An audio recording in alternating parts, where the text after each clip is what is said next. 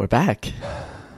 We're back for one final show in 2020.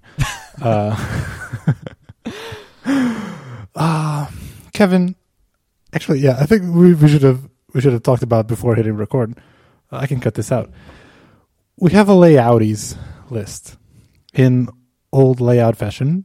The last show of the year, we have the layouties episode where we award shows to the best blank of the year. Best movie, best TV show, best app, best purchase, best whatever. This is something I want to ask you, and I want to hear what you think. In good old 2020 fashion, I'm thinking, why don't we push this and pick the worst? No, and just have a holiday party. We just vent about what of a clusterfuck of a year this was. Sounds great. Okay. Yeah, it's a shame we're not recording earlier so I can have a holiday party.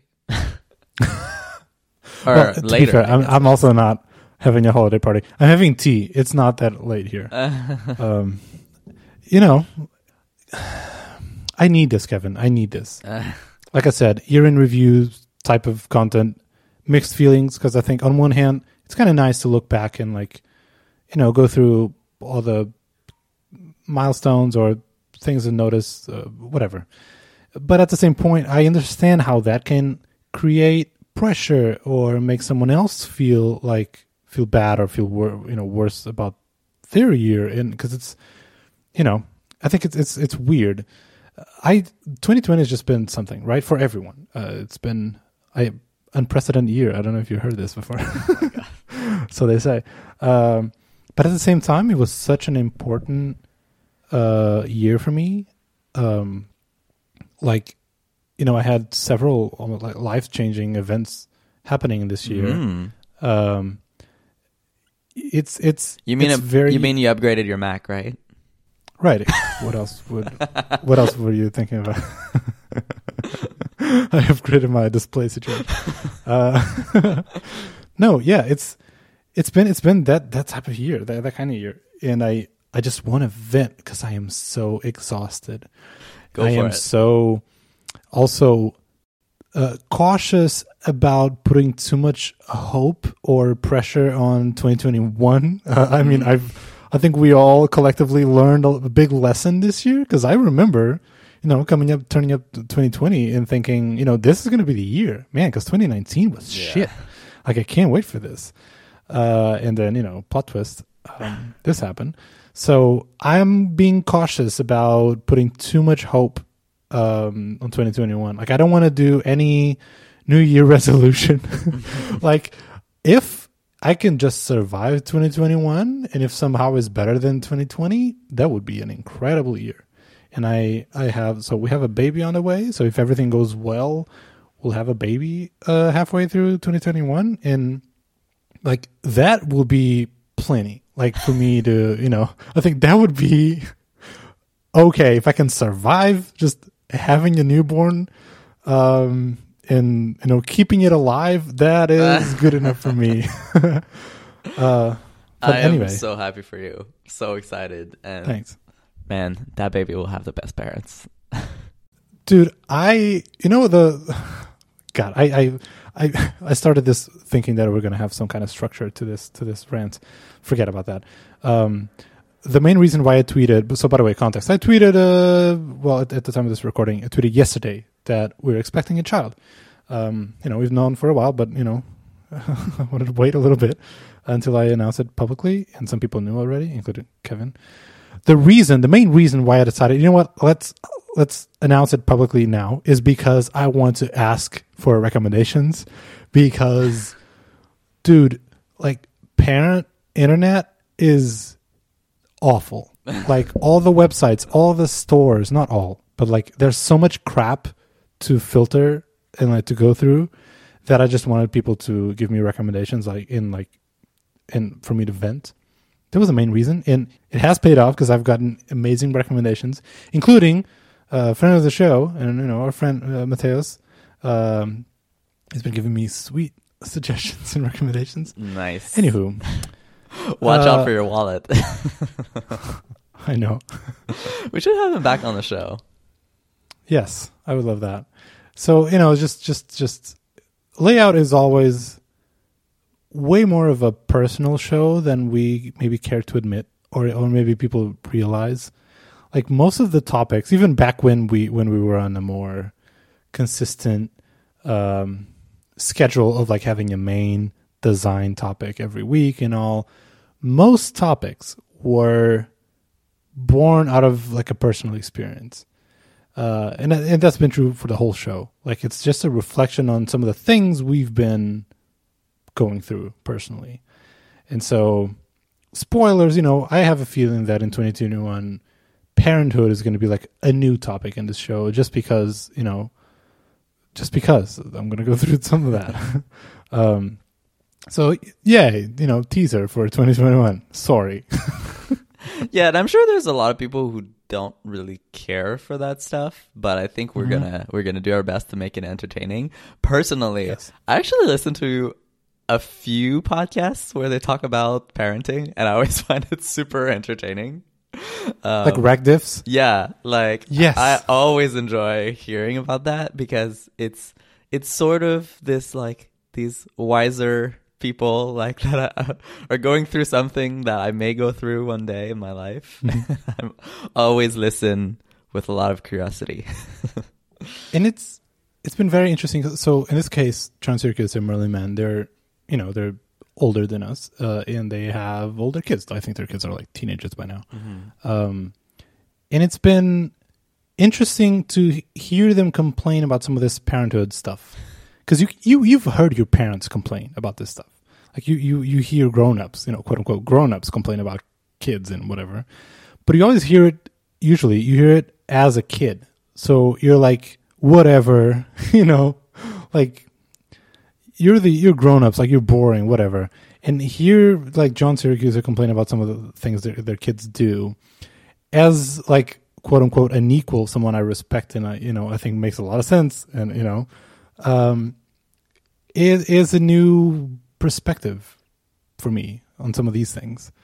Like leaving their spoons in their yogurt cups everywhere in the house. Like I've heard my mom complain about this, right? As a kid. And now hearing them like complain, like I try to put myself in their shoes and like, yeah, if I had kids around, leaving freaking dirty, yogurt cups and yogurt spoons everywhere, like on my desk, heck no, So it's like this transformation to a parent or just an adult, Right. that it's been interesting to see ourselves, grow into.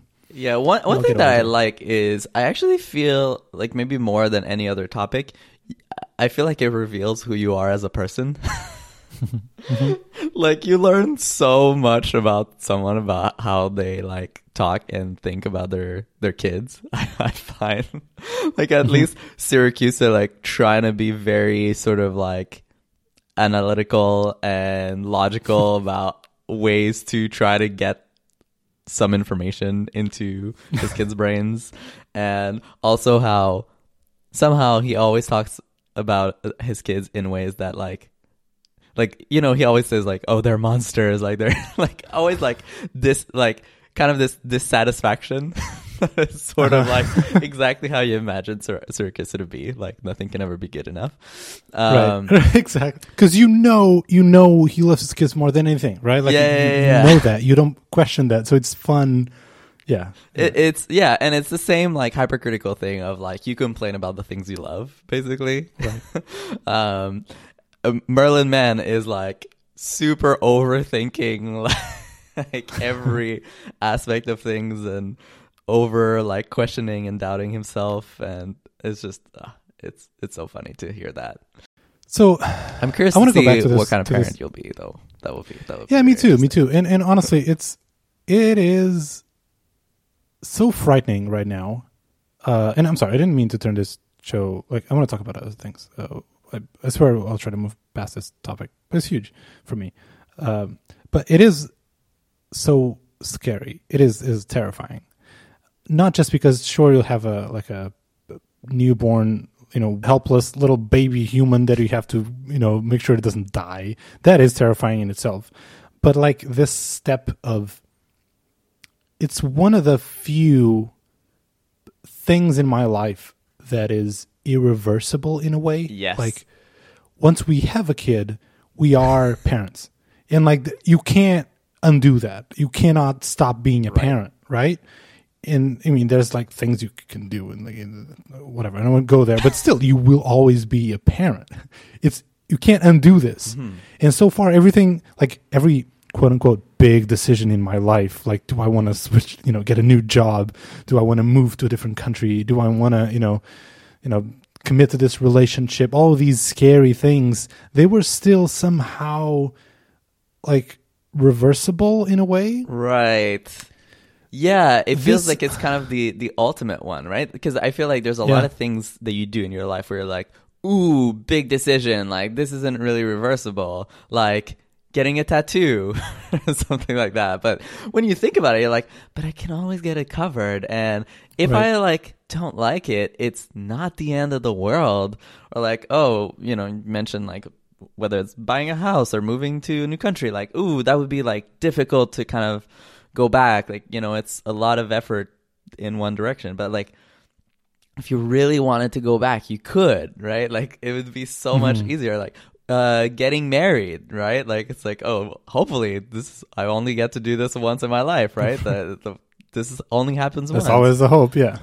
But at the end of the day, many people go through this multiple times. And so, but then, you're thinking about kids and you're like, well, there's not getting out of this one. Uh-huh. And in a way, being a parent it's going to be a huge, major part of who you are as a person. And it's a terrifying one because, like, if I'm a designer and if I want to be, like, being a designer is part of who I am as a person, right? And I think, that also varies from person to person. Like, how much of who you are, like in your career, in your passions, how much do you take that into who you actually are, right? That can be defining in a way, but being a parent will be something that is very important and very defining to who you are as a character. It's also something that you're going to start from a complete blank page, right? Like right now, as a parent, I am like neutral. I'm not a good parent, not a bad parent. I'm not like, I haven't made mistakes. I haven't made, good. It's blank. And at the same time, you carry so much baggage from your own parents. You carry so much expectations, traumas, just shit that you really don't want to do or shit that you really want to do that maybe your parents did differently or whatever. And it's there's so much pressure on yourself, from yourself, and maybe, I don't know, maybe I'm just, I know that I am too hard on myself, but I can feel it really, like, on this part, as in, there's so much expectations, and there's so much pressure, and it's so important, and at the same time, we will mess up in a way or other, and you just have to go through it, right? I don't know, it's terrifying. Did I mention that? But also really exciting. I'm really excited. Yeah. No, I'm really excited for you, and I'm excited for us to talk more about this over the next few years. Or should I say, for the rest of your life? Oh, no. Yeah, sure. Or maybe, listeners who are thinking right now, I really don't want to listen to this stuff. I'm 21. There's there's chapters. You're welcome. But maybe I'll be sick and tired of talking about baby stuff, and layout will be my escape, where I can finally talk about design things. We'll see. I'm also excited to see what's going to happen. Anywho, what other stuff happened this year? Like, how do you feel about this? How do you feel about this year? Yeah. So you talk about how all those kind of end of year recap things and how they may or may not be appropriate this year. I do think there's one aspect of those kinds of recaps that is helpful, is how do we want to remember this year? We obviously, like, this will be a memorable one for sure. And thinking about the things we've learned and just, like, what do we make of 2020, right? And for me, as I think about it, like, I mean, obviously there's no denying, like, this has been probably one of the hardest years for me and for a lot of us collectively, in recent memory. So yeah, it's been a year of a lot of struggle, a lot of change, and we've just had to adapt to so many things. And so there's small things that we've had to get used to, like working from home and stuff like that. But there's also bigger things we've had to get used to.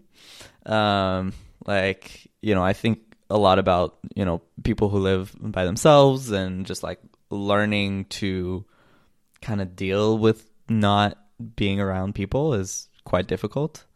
And I can even say this even for me too. Like, yeah. It's been a struggle this year.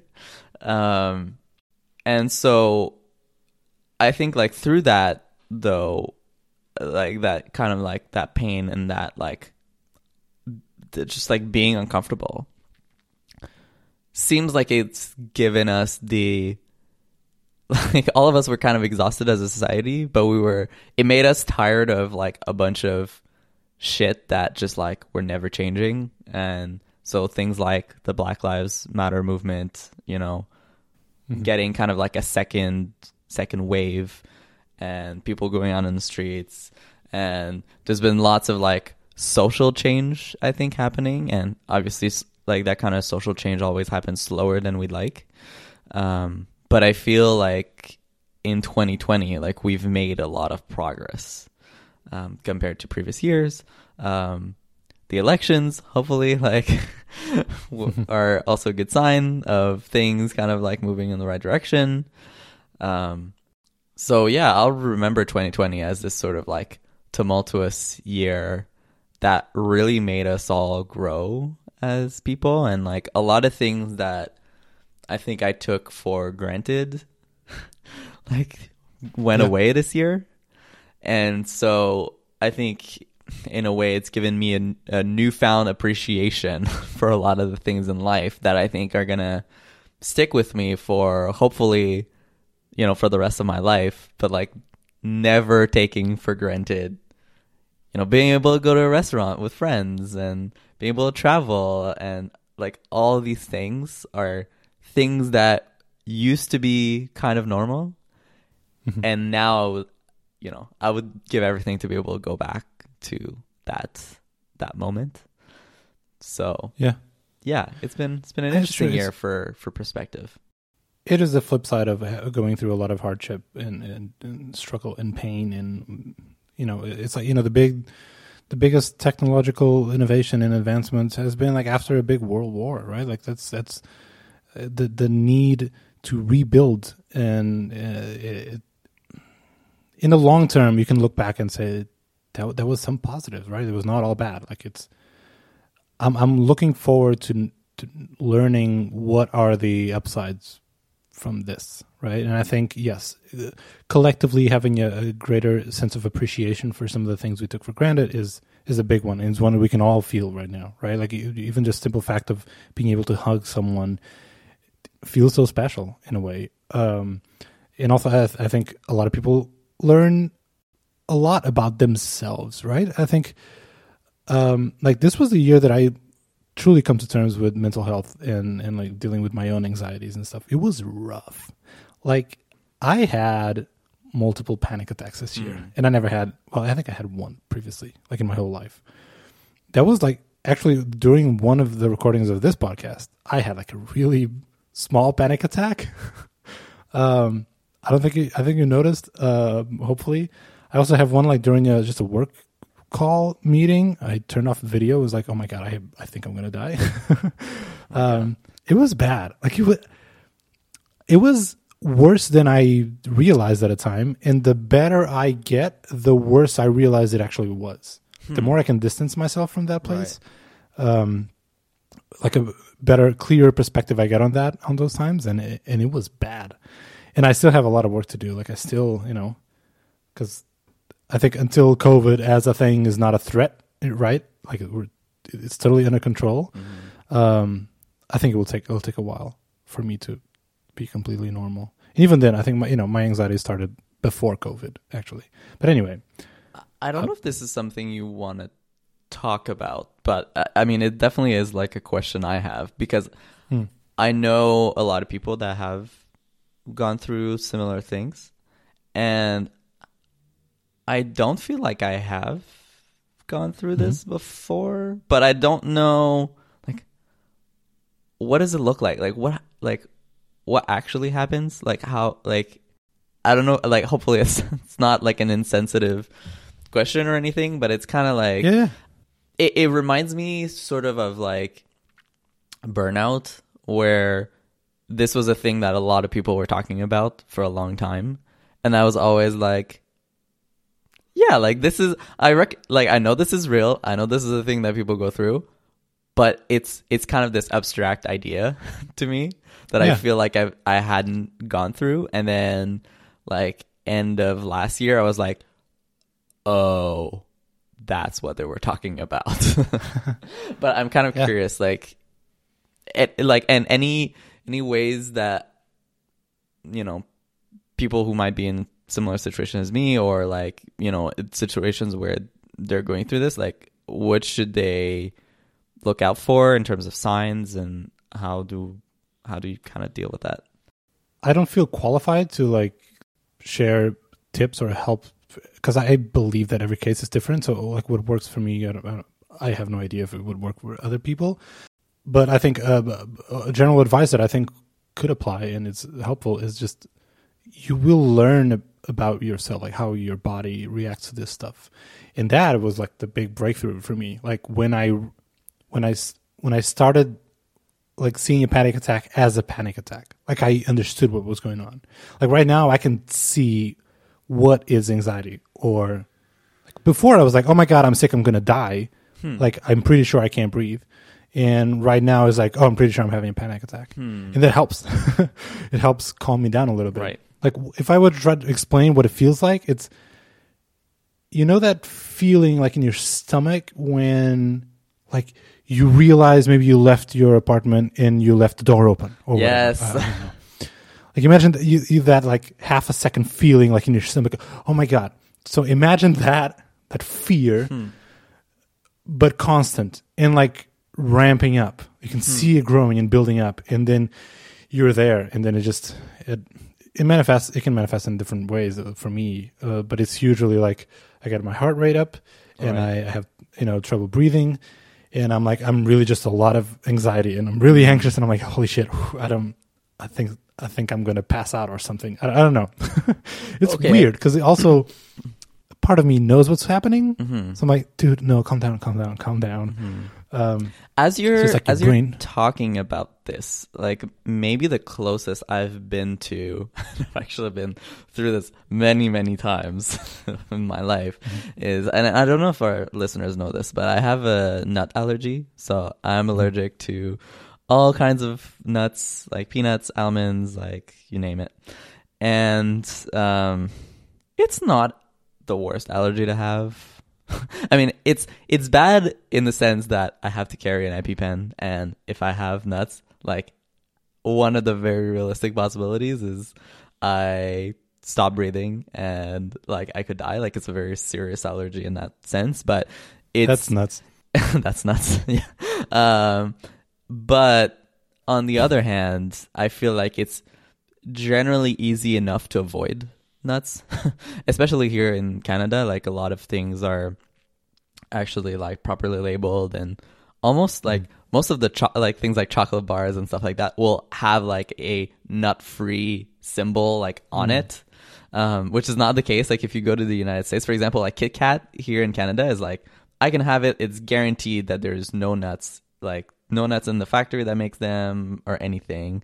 If I go to the United States, that's not the case. It's like they say may contain. But anyways, and like different people can make their own decisions on like how risky they want to be with all of this.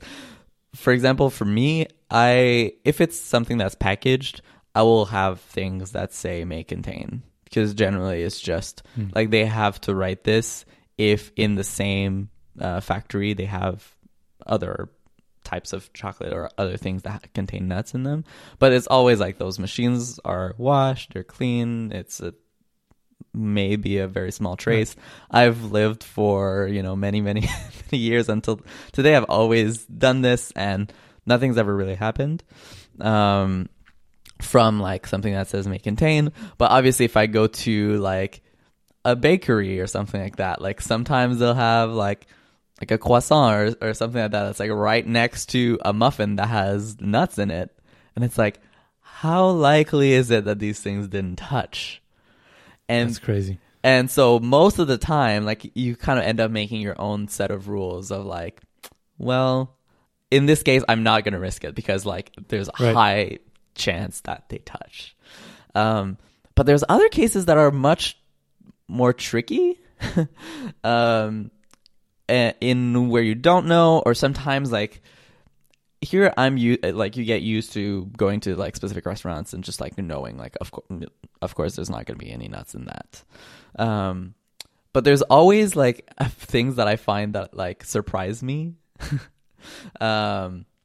So for example, like in Canada, also this is another thing where like most fries don't have like peanut oil. But in the United States, it's much more common. So, for example, like I need to like here, if I go to almost any restaurant, I don't need to ask because it's like, oh, I'm just having fries. Like there's no nuts in there. But if I go somewhere else, I need to ask. Same thing with some alcohol. There's some alcohol brands that have like almond in it. So if I have a drink, I have to ask them. Like, and sometimes like I get looked at funny, like, what do you mean? Like you're just getting like, a gin and tonic or whatever. Like where the nuts supposed to be? And so I have to be like, no, trust me. Like some of them do have almond in it. So anyways, all of this story got short for sometimes, and I think especially when I travel, like when I'm here, it's a lot easier, but it still happens here. But sometimes you just gotta risk it. Like I know when we went to Italy, like almost nowhere, like any restaurant that we would go to, they would all be like, well, we don't know. Like maybe they're good, maybe there isn't. But I'm like, okay, look, I have to eat some food at some point. Like I can't just starve to death. And they're like, not sure. So you're like, at one point I'm like, okay, well, spaghetti, like that's probably safe, right? And I think a lot of it is probably a cultural thing where like in Canada, they have a plan. They know how to deal with you. They're like, this is safe. This is not safe. We have this protocol that we follow. In Italy, it is much more like, and so you kind of have to take the risk. And so one of the things that happens sometimes is I'll have a bite, or like sometimes it will also happen where I just like don't think about it. I order something, I start eating, and then I'm like, fuck, I didn't ask. And then like I immediately start feeling bad. I'm like, oh my God, I feel like my throat is tight. Like I feel hot. I'm like, oh my God, I like really like feel physically like uncomfortable. Okay, you got it. And then, right, but you're not. And then I'm like, and I have to like I stop. Like I'm not hungry anymore. Like I just like, and then that makes me feel like, oh my God, am I having an allergic reaction right now? Which like adds to the stress even more, that I'm like, oh my God. And then I'm kind of like like not really freaking out, but kind of. That is an acceptable freaking out situation. And like one of the things that I've been training myself to do in those situations is like, look, if you have a real allergy, there's some physical signs of that. So like, do you see any physical signs of anything happening? And like normally it's just I ignore it and it just passes and I'm just fine. And there was never any allergic reaction. But so yeah, the way you were describing it feels very similar to that kind of thing. It's very similar. Yeah. Yeah. That is what anxiety has been doing to me. Is it triggered by something specifically, or does it just sometimes no, sometimes no, but I don't know. Okay. Like if I meet someone, like if I don't know, like actually today, just now, we had our neighbors. Finally, we met our neighbors. They were here. We invited them. Not the bear people. Not the bear people. Okay. No, they're dead to me. No, the downstairs neighbors, and just having people. I'm like, oh my god, but Corona. I don't know where they've been. Am I getting sick? That can trigger some of that anxiety, and I start to become freaked out. Yeah, but I'm getting better.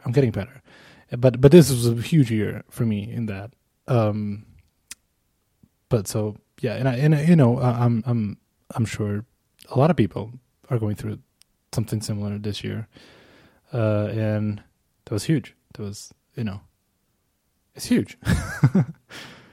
It kind of like had the spotlight on, I think, a lot of problems in our society that we just like. Now that everything, I was gonna say, now that everything's terrible, we have a better sense of all the work we have to do, collectively, and how vulnerable and dependent of each other we are. Yes, right. Like I know this is not actually like a realistic scenario. It's more of just like a a little exercise to go through. But like, back in February when this virus was starting to become a thing, like if the world just stopped where you are for 5 days, the virus would go away. And, like, again, realistically, this is not something feasible. The world, we can't just stop in place, everyone, for 5 days. I know it's not feasible, but like going through that, like, yeah, man, if somehow we all just like went hardcore and behaved for just a week, we could get past this. We could fix this. But we can't, right? Like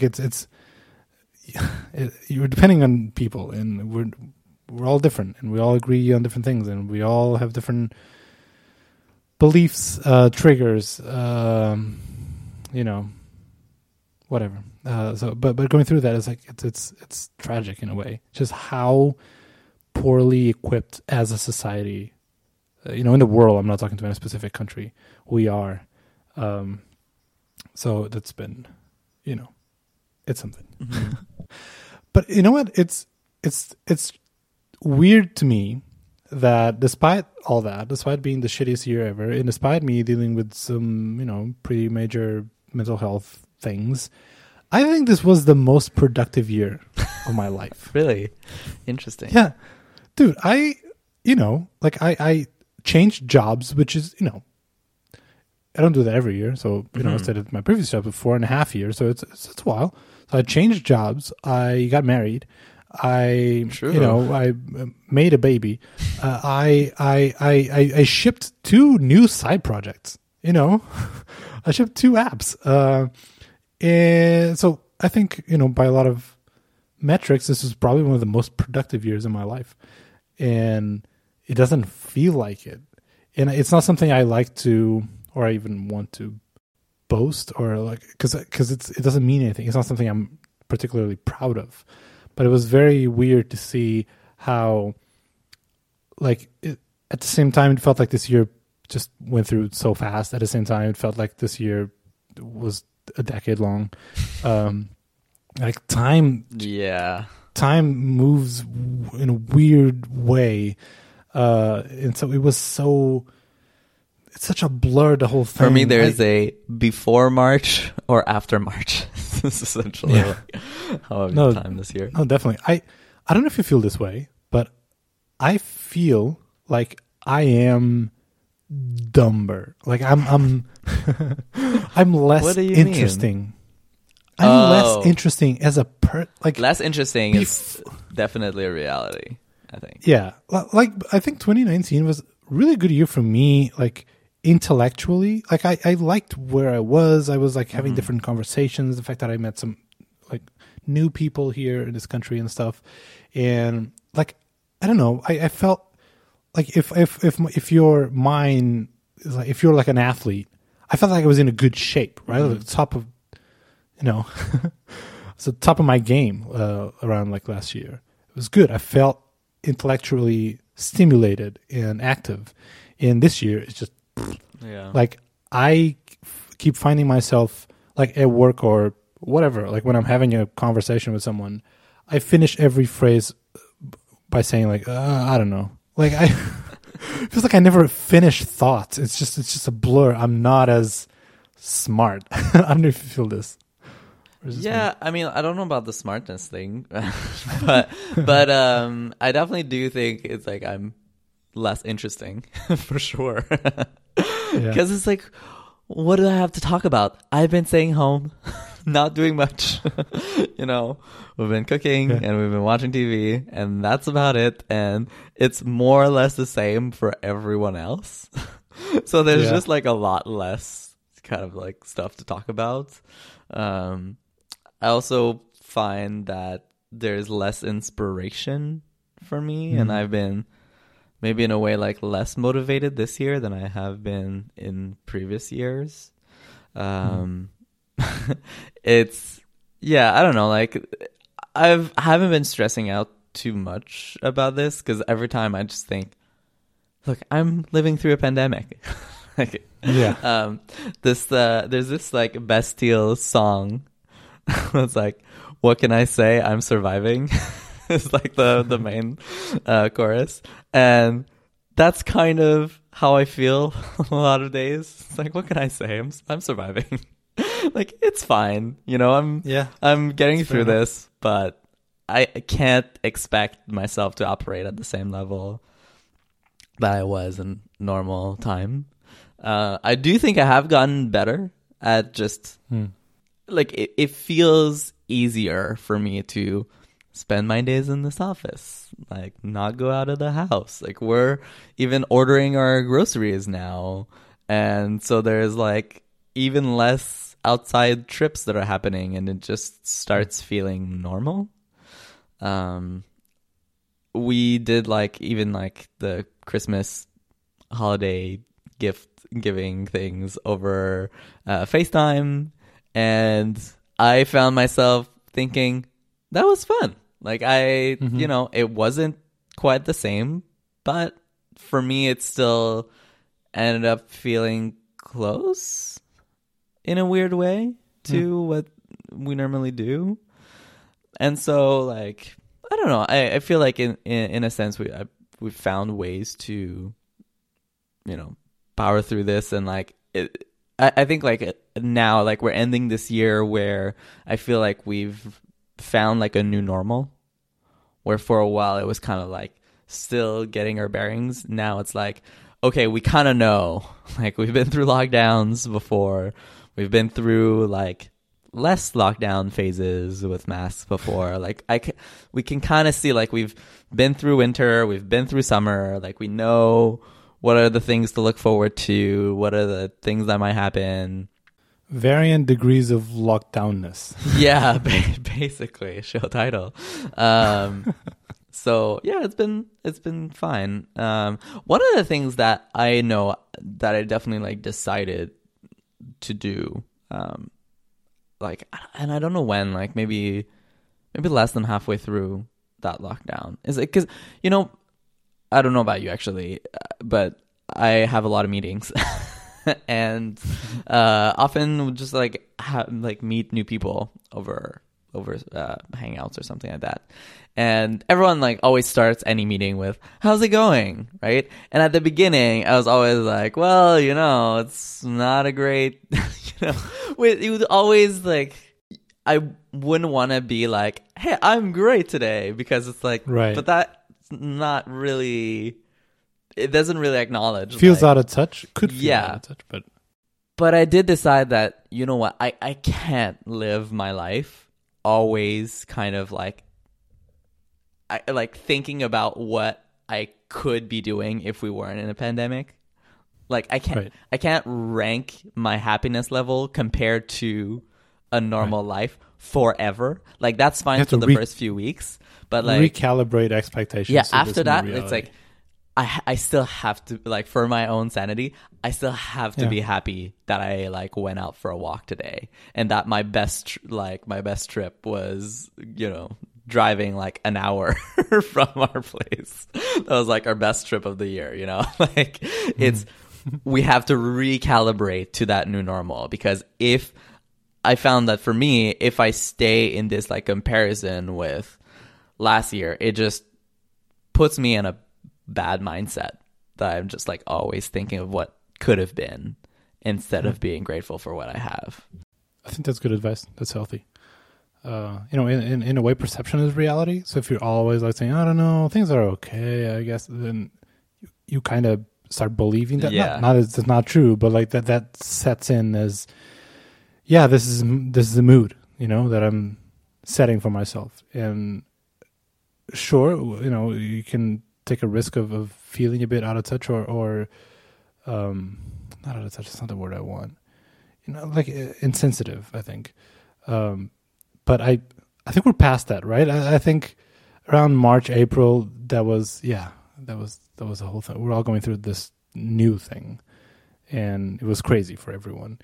But especially now, I feel like this is, like I said, recalibrate expectations to this new reality, and just I think that's healthy. So Yeah. things And aren't that's why like bad.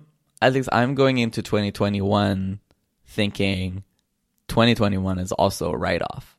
Like that's my sort of like, hey, don't expect it to be any different from what it's been, because it's not magically going to go away in January anyways. Wait, it's not? Oh, crap. Yeah, like, you know, everyone has had a lot of fun saying like 2020 was the worst, but like 2021's like hold my beer. There's still plenty of opportunities here. I'm hopeful for 2022, I guess I would say at this point. Let's skip this year entirely.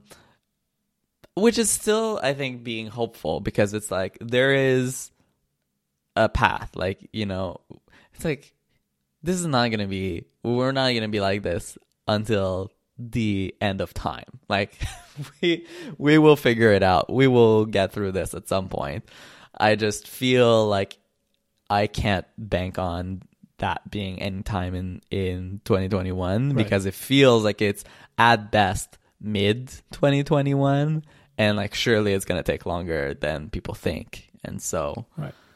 like, yeah, but Yeah. The only thing I'm being carefully hopeful is that 2021 is better than 2020. You know, like that's what I want and wish. And honestly, just having maybe a different president in the U.S. yeah. That's already, you know, that puts us ahead. You know, like things are looking up. Yeah, I mean, there's but- like obvious ways in which it's gonna be better and worse, I think. So it's gonna be better in the sense that we know what to expect, right? Like we've been through all the different types of lockdowns, so it's like it used to be like a unknown. Now it's like we know what's gonna happen or what are the possibilities. I think the part that might be a little bit more difficult is I think we're gonna start getting tired of this shit. Yeah. That can backfire. Which means we might be less effective at these lockdown type situations. Right. But again, we're starting the year with new leadership in the vaccine. Yeah. That is pretty good. You know, honestly, I didn't expect that to be the case. Mm-hmm. Maybe, you know, early this year. I didn't think we would be here. Yeah. So it's looking up. Anyway, we went like real deep into the COVID situation. Yeah, we went. Wasn't I mean, expecting how could we not? You know, looking at 2020. Because honestly, we can talk about technology stuff, and it was a really good year for tech. Actually, it was crazy. A lot of stuff happened, but at the same time, like I don't think that those are the things that I will remember from this year. So, if you want to do this retrospective in a way, yeah, I mean, do you want to walk quickly through like the technology stuff that happened this year? I don't know. Audience? Do we want that? Is that something we want? Just like what do you think are like the most memorable like technology things that happened this year? It was really positive, actually, in my opinion. This whole move to pre-recorded announcements from Apple and Google and all the big technology companies. It was a very different format. I think they adapted really quickly to the situation and adapted well. Yeah. Part of me actually hopes that they don't go back to those live events or some sort. Well, I don't know. Maybe it's... Yeah, I mean, I think the way that I see it is not having to put on a show for like a physical audience of people, make them spend that same amount of time, if not more, on making it a good experience for people watching at home. And the thing is, like, turns out way more people watch these things at home than in your audience. Yeah. And so... Who knew? Yeah. And so while I think those in-person events may come back at some point, I hope that what's going to remain is like the deeper attention and focus to the people that are watching this at home. Where before it was kind of like, oh yeah, sure. Like, of course, we want it to be recorded and we want people to see it, but it was sort of like a second-class citizen experience. Whereas now it became like, this is how everyone experiences it. Because even, looking back in hindsight, even events like WWDC, which is probably the strongest event in terms of like physical, in-person interactions, right? You do have sessions, you do have the labs and all that stuff. I think the actual sessions part was not the most effective way, even in person, because even if you were a developer at WWDC and you wanted to watch a bunch of sessions, first of all, they're like, multi-track, so you couldn't watch them all in person. So you will most likely have to rewatch some of them in video anyways, if not most of them, right? And then the lab session, that's really important, valuable one-on-one with someone. Keep that stuff. But then, like, on other events, like, let's say the iPhone event, the actual keynote is interesting, but I think it works best as a pre-recorded thing. Yeah. So going forward, what I would probably like to see is keep that video, keep that event in a pre-recorded format, but still invite press members to, like, similar to what they've done with like smaller announcements, like just a brief, right, with them. Have a hands-on area. That's the thing that I missed the most this year. Yeah. Having, those press people actually looking at the devices, using them, testing them, and then sharing those first impressions. Then that is valuable in something I miss. So some kind of like a mix between these models. Have the announcements separate from the in-person press gathering. Yeah. And speaking from experience, like, Apple is able to put together these sort of like mini keynote for like 5 people in a way that is quite impressive. Nice. So yeah, like, I think that's a model that could work really well for sure. Yeah.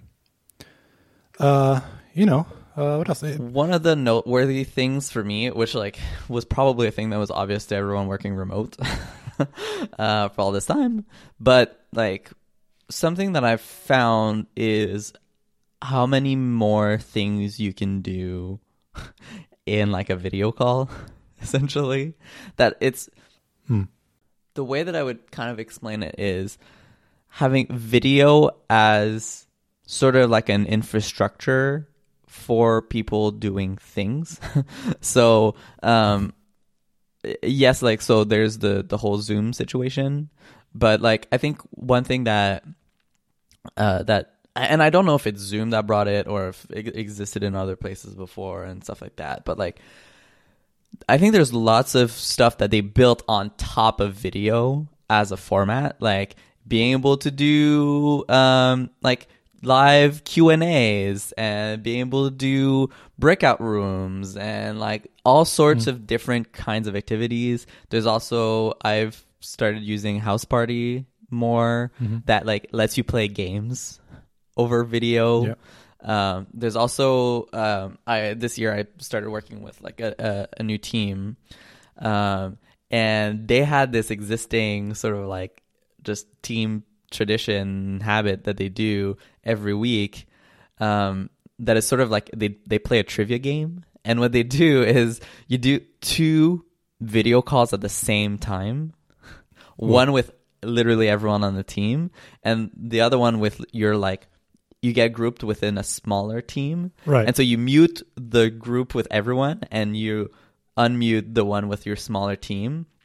And so there's like different questions, and then you can talk to your team and kind of like brainstorm ideas and like collaborate with your team on the trivia game while still being with the larger group.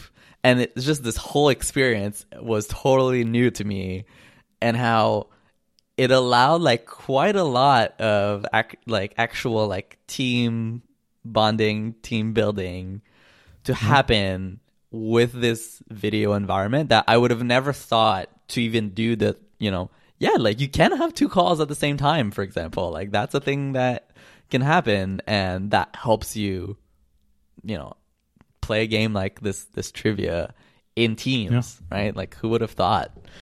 Yeah, no, true. There was not just innovation, but a lot of attention in these remote tools, workflows, things like that. Like at Superlist, we've been using Loom a lot, and I've used Loom in the past and Netlify and stuff, but it was not part of our, like the way we worked really. And like right now, I start my day watching 2-3 Looms that I missed from yesterday, just because time zones, and because sometimes people like they want to give a quick update, but maybe I'm doing something else and it's not a great time for me. So having these asynchronous check-ins, people going through some of the work, or just like design reviews and stuff like that, it's been really good. So yeah, it's been interesting. I like the having fun part in these things, like not just sound effects, but like green screen and like playing with some of those silly things.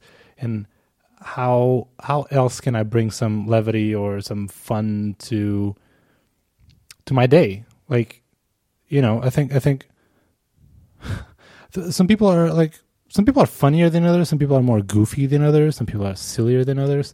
And it's really easy to get that in person, right? Like if you're in a room and there's like, who's the silly person, who's the funny one, who's the whatever. There's this organic, natural, like balance of personalities and strength and energies that I think are kind of like, it all gets a bit muted, literally, in a video call. Like just the fact that like some people can just turn off video, turn off audio. I don't even know if they're there, right? Like it's, they might be, they might not. I don't know. Especially like in big teams, like if you have, 30 people in a call, realistically only 1 or 2 people can talk at the same time. More than anything else just gets drawn.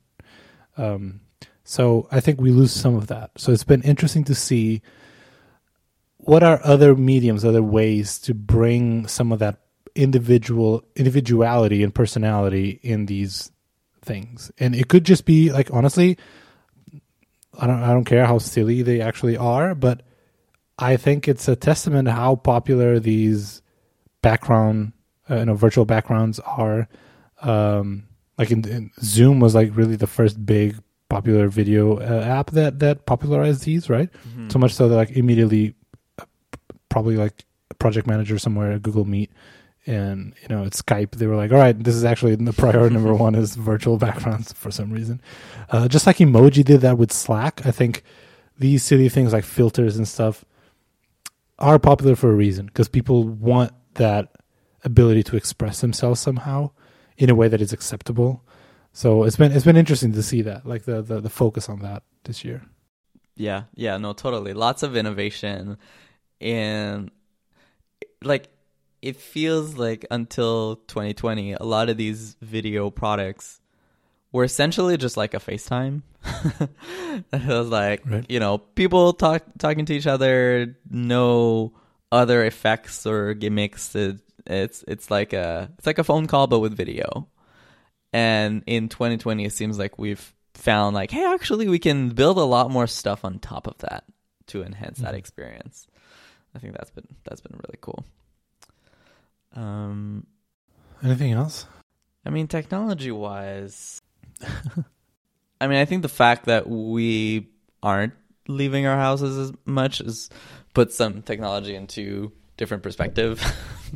For example, like I think I care less about cameras and even like, you know, upgrading my phone and like battery life on my phone. Who cares? Because I'm literally always sitting like super close to a charger. Like there's a lot of little priorities that shifted. And on the other hand, things like having a great webcam, like that would be amazing, right? Like where is the innovation there? And I think maybe we haven't seen a lot of that yet, but hopefully we will soon. Discovering, hey, Face ID, that's very problematic in a world where you have to wear a mask. Yeah, true. I mean, I don't know if it applies to technology, but also, like, I did a lot of research and a lot of trial and errors of masks. Like, what is the best mask for me? And just constantly just like buying new ones just to see like, okay, can I get one that's even better than that one? And like, what are the certain properties that make a certain mask better than another one? Like, it's kind of like a whole new area. Like it's like invented in a way a new piece of clothing for us, even though I know it totally existed before. But yeah, no, that's fair enough. It's like a new, it's like in a way like kind of a new piece of tech that I need to think about and care about. Yeah. And in a way, I find that those kinds of things fun. Like, how can I find like the coolest mask I can find, and like thinking about how that all works. Just kind of enjoy that. I would say also one thing for me that's been true, or maybe we're exiting the technology space, but the focus on the home has been so much more important. Yeah. Like, I feel like I always want to think about things or do things to make my home better. Why? Because I'm literally 100% of the time here. So why not? So, I think it's acceptable this year and this year only to, maybe spend more money on a monitor, for example. Something I wonder why you're saying that every day. Yeah, things like that. I've rearranged the furniture in my place, I think 3 times this year. Yeah. And I'm about to do it again, like today, after this Ooh, call. Nice. Is it going to be to a new layout again, or is it going to be a return to a previous one? It's going to be a remix of the original one. Okay, nice. It's not going to work, by the way. I'm not confident about this. Yeah, because I was wondering, like, do you feel like you're at a point where you kind of like understand, like, okay, these kinds of things work better for us versus that one, like that you're able to kind of pick your favorites. Yeah, and I think we've exhausted all good options. Like, there's other ways we could try, but I don't think it would be better in any way. But it was interesting to see, like, also our priorities shifted, right? Like before, Debs was not really working from home as much, or if at all. And like, for example, now we don't have people over. Like, the fact that my dining table is like, again, pressed against the wall, it makes no practical sense. But it's like, because we never use it. And when we do, it's easy to just pull it back a little bit. Right. But things like that, just you deprioritize parts of your home. Now your desk, I assume, way more important than maybe your dining room table or whatever. Mm-hmm. So it's been, I think there's other ways in ways of prioritizing parts of your home than before. Yeah, 100%. Yeah, I'm so glad we moved into this new place, like right as the lockdowns were going to start. Right, the timing was crazy. Yeah, we moved, was it early March? I think, early March, like right before the lockdowns happened here. And I can't imagine how it would be like to be in our old, much smaller apartment. Yeah. Like, and when we initially like got this place, I was kind of on the fence about it because I was like, it feels maybe a little bit too big for what we need. Oh, wow. Because we went from like a 1-bedroom apartment to now this like 2-bedroom apartment, plus like the space that I'm in right now, which is kind of like, it's kind of in the hallway, but it's like a good sizable space for like an office. Like a room desk. without a door, basically. Wall. Yeah, one wall missing. And I was like, what are we even going to do with this space? Like, I was like, maybe we'll put a chair there or something. I don't know. Like, it's kind of this like empty, maybe unused space. And I was planning on just like making the other one my office. And then it was like, hey, it turns out we actually need 2 full office spaces like that we're going to use full time.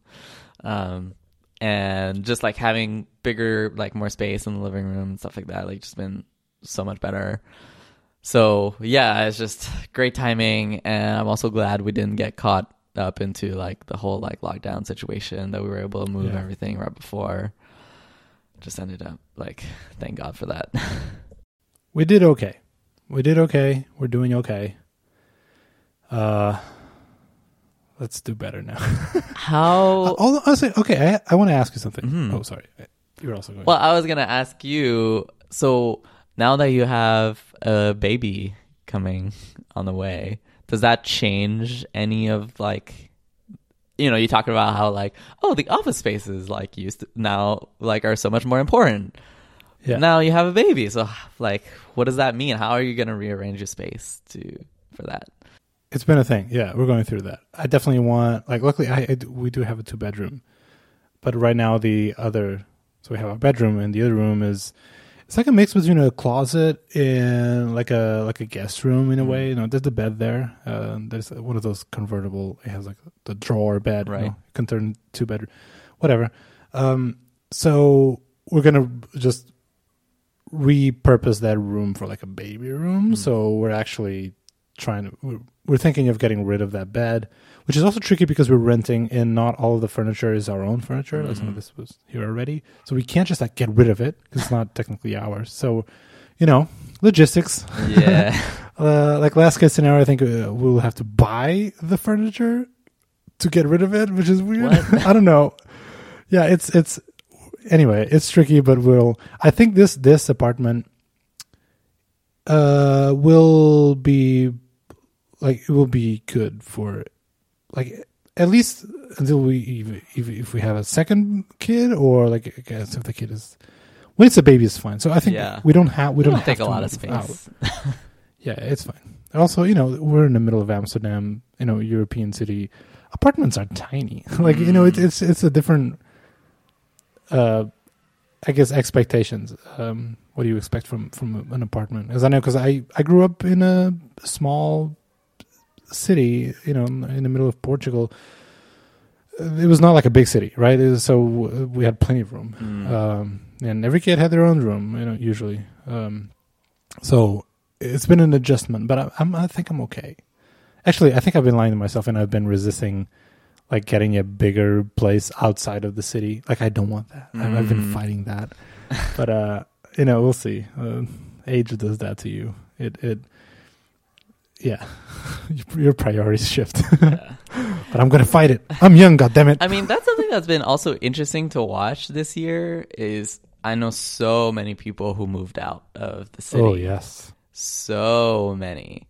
And on one hand, it's definitely tempting. Like, I think, I'd be lying if didn't say, we didn't think like, oh, like, what if we got this like a giant place, like, in the forest for probably less money than we're paying now, right? Like, this sounds appealing in a pandemic because, hey, we're not using the city right now. We're not even going out.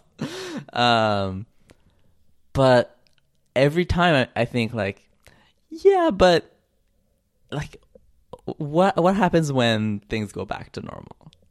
And I think I would probably regret it, to be like totally isolated, or even if not totally isolated, like even be in the suburbs, like would be very far away.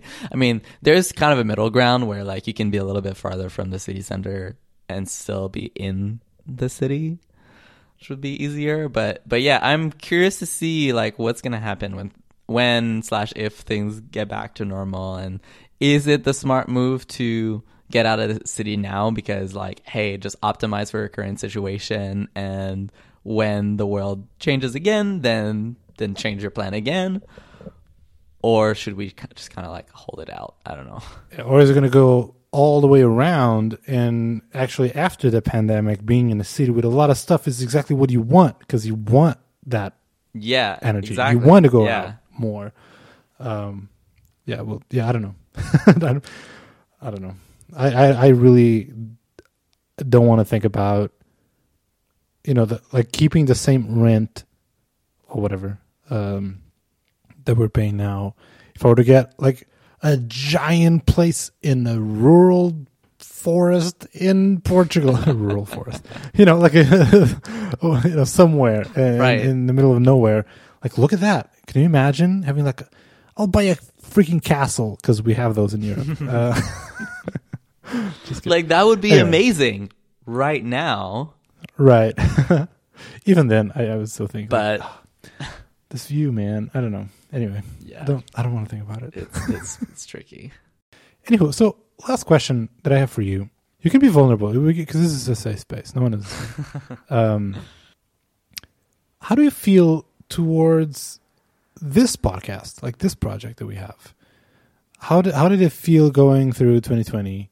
And like, where do you want to? Is there any like plan or thing you would like, direction you would like to take it in, or something for the future? Yeah, that's interesting. Curious. I mean, I feel like we kind of touched a little bit on like how it's a little bit harder to be interesting, I think, in 2020, just because we don't have that much going on in all of our lives collectively. And I think we've seen that in just like us like releasing a few episodes less maybe than last year. And I think that was the right decision. I think that was the right call. Like, let's just do podcasts whenever we have stuff to talk about. And if not, that's okay too. And like, let's not make people sit through a 3-hour podcast unless like we really have something interesting to talk about. For me, this show has always been about just like us getting together and just like talking about whatever. So I'm still very much excited about that, and seeing kind of like this new chapter in your journey, and seeing how that like all unfolds.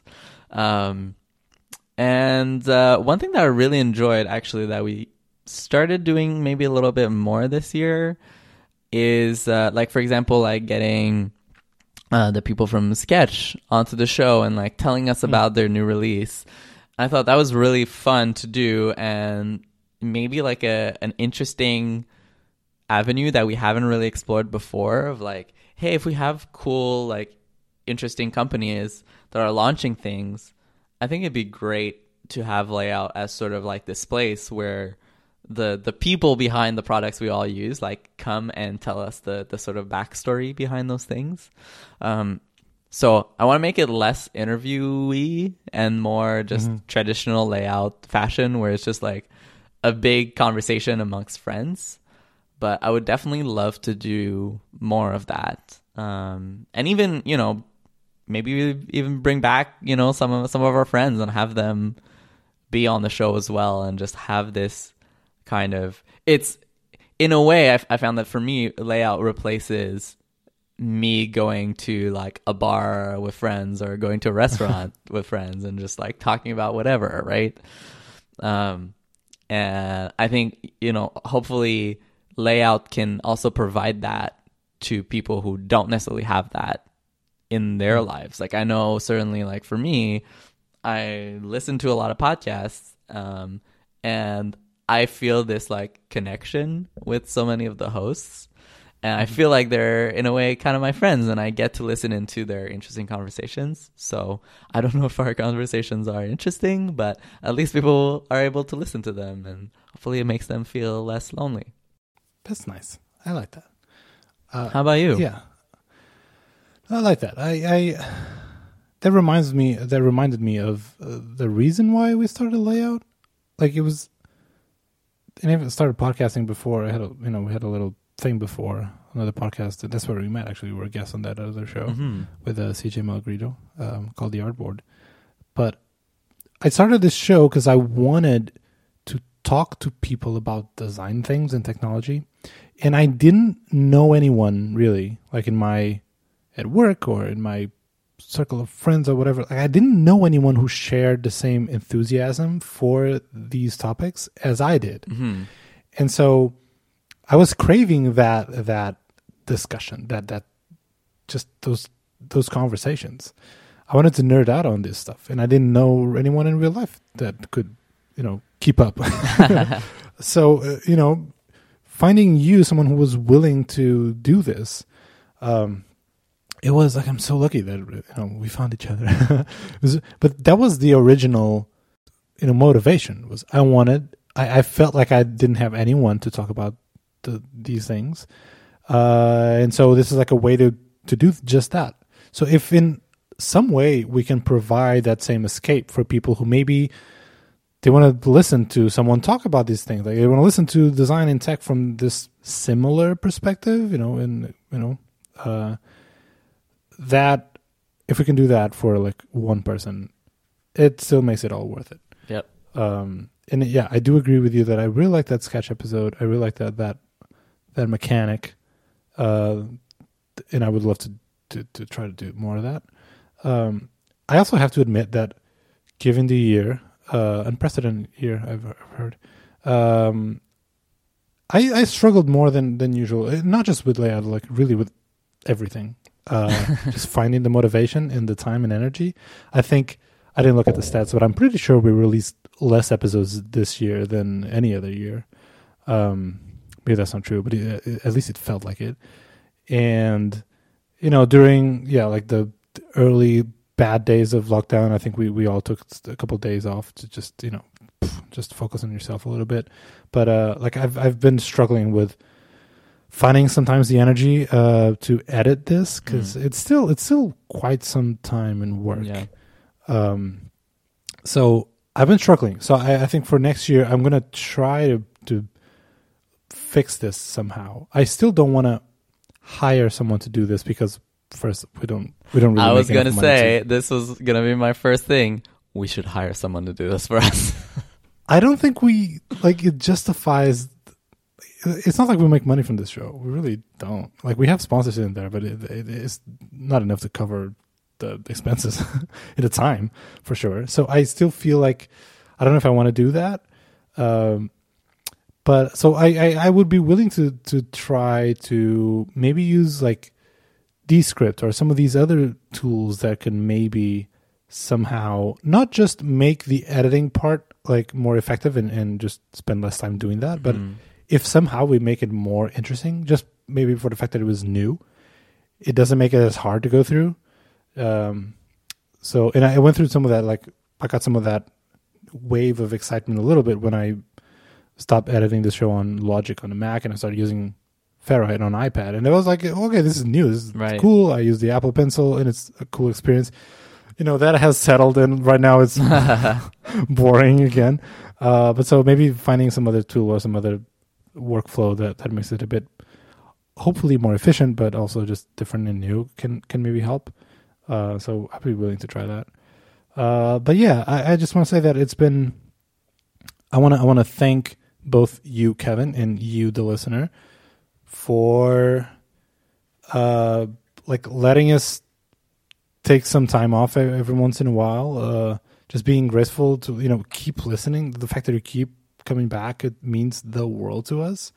In terms of like stats, it's not. We didn't really lose the listeners this year, and which was something I was prepared to, and I would understand if we did, right? I personally stopped listening to as many podcasts as I once did. So anyway, I'm really grateful that we can still do this. I like that we're still here with the same motivation and the same, like we have the same goal. It hasn't changed. And so it's nice. But also, it's also hard sometimes. So I appreciate when we give yourself some slack. Yep. Cool. All right, bud. We've been recording this for over an hour. I think we summed up this year pretty well. Recommendations? Oh, yes. Okay. Sure. I think. Or is this going to be the show that we don't have a recommendation? No, I have recommendations. Ooh, okay, because I don't.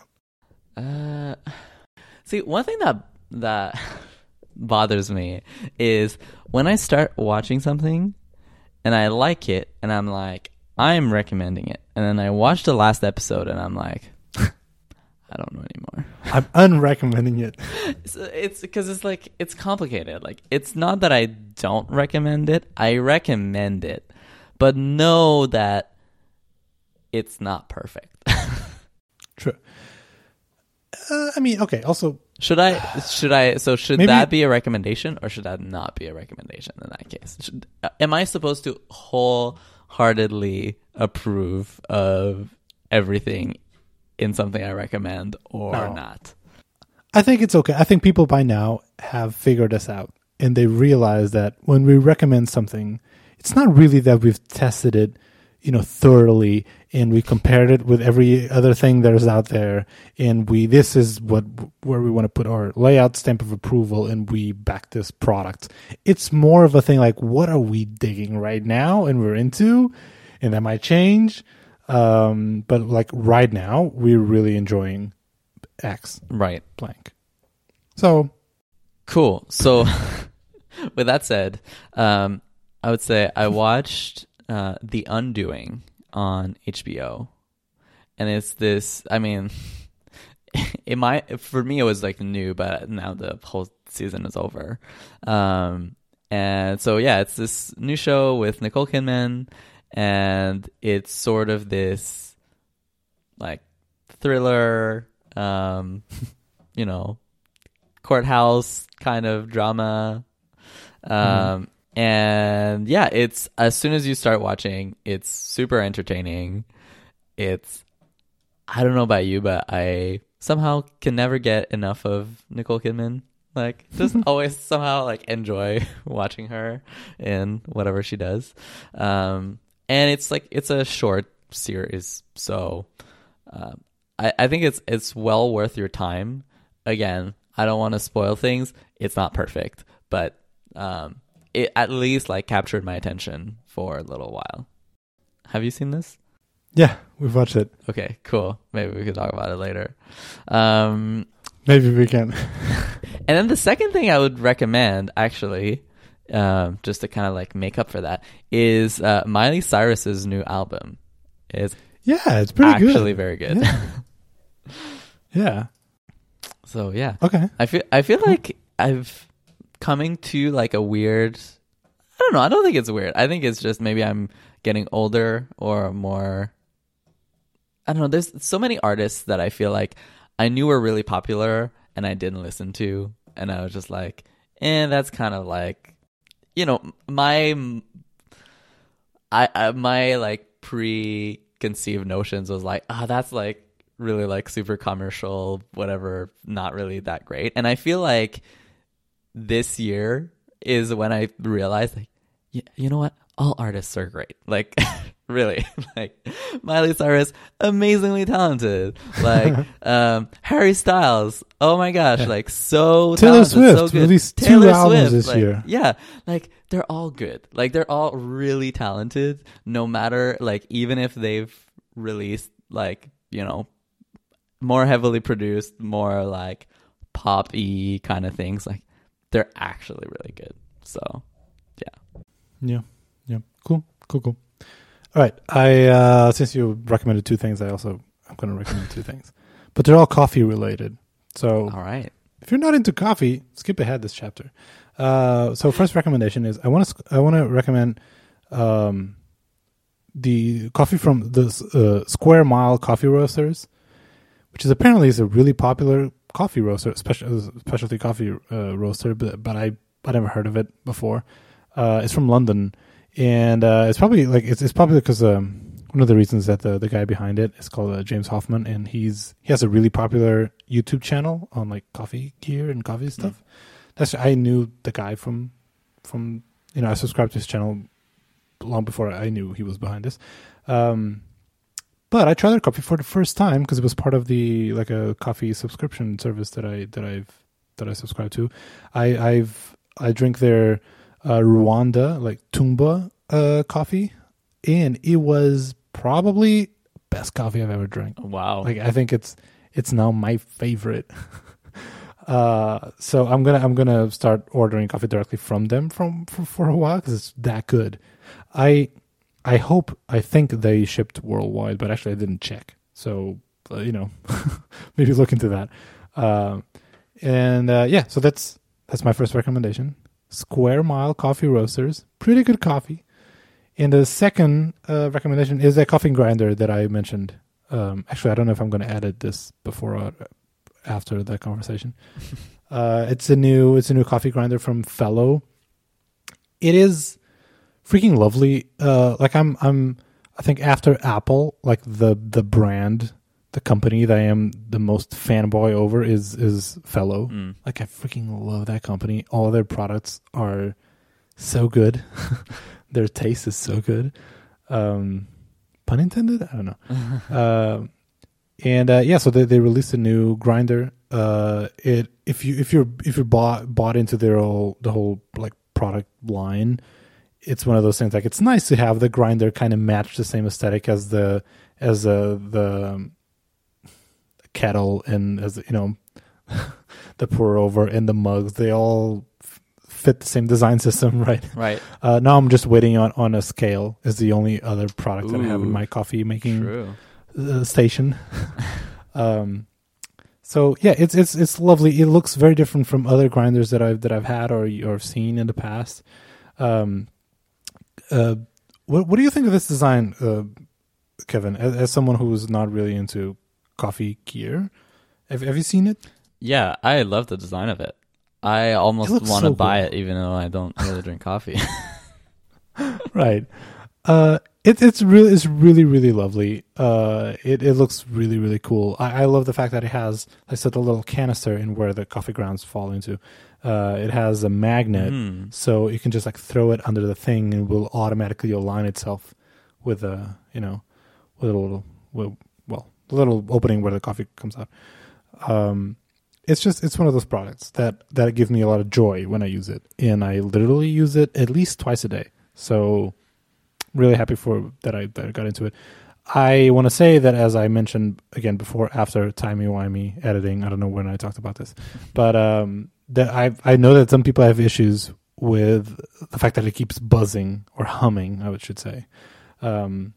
So like it's not. Most people don't have this problem, but it's a. I've heard about this problem more than just a heads up. If you have a model that does that, you can always return it. They said that this is not expected behavior. So if you have one that does this, they'll give you a new one.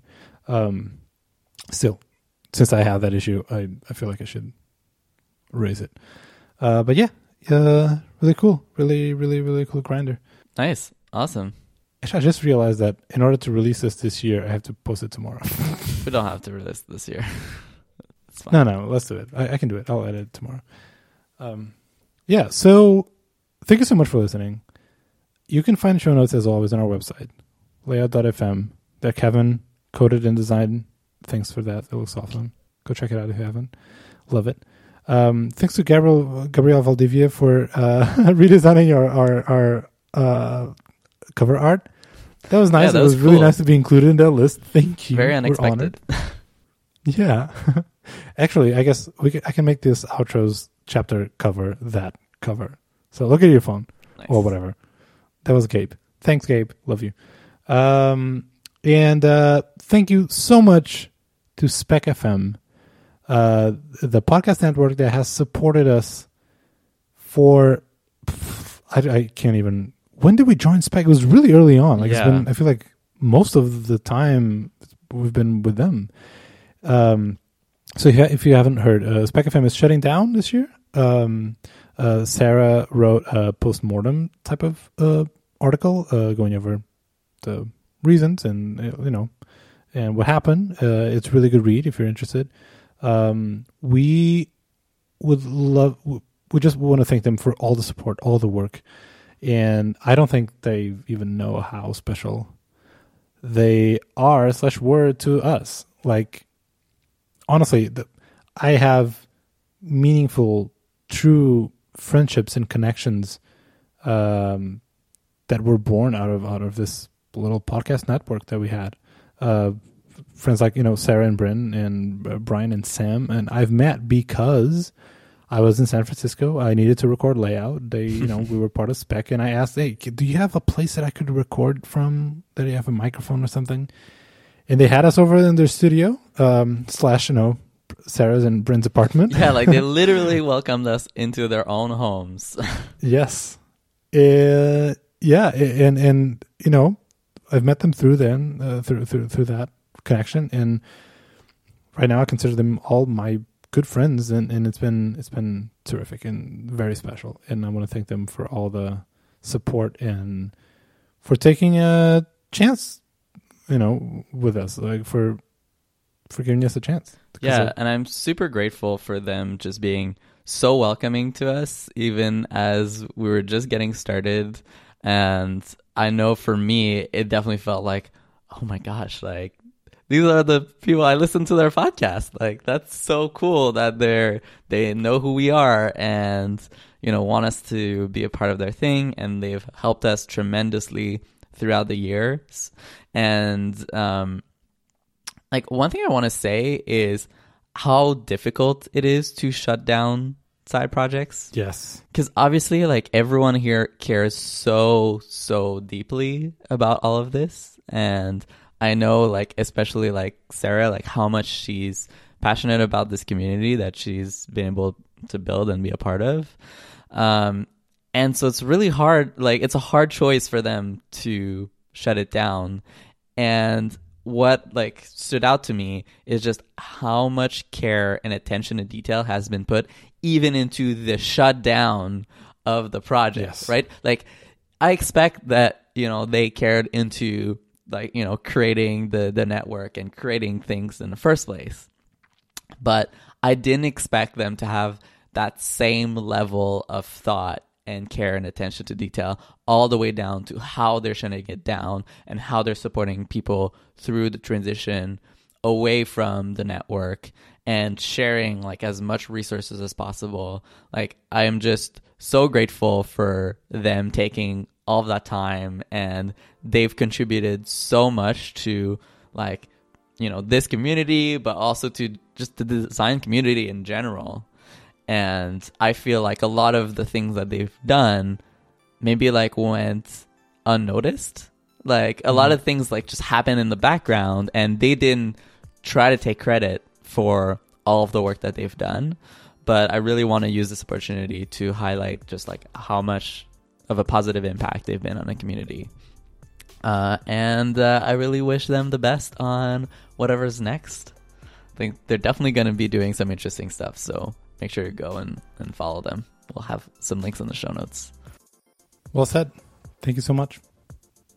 And by the way, this show is not, if you're listening and you're worried about what kind of impact that will have in our show, hopefully nothing major will change. Just a lot of like the logistics behind the scenes that you don't have to worry about, and like sponsorships and some of that stuff. We'll figure it out, but like the show is not going to change. So no worries there. Yeah, cool. Okay. That's it. That's a wrap. Boom.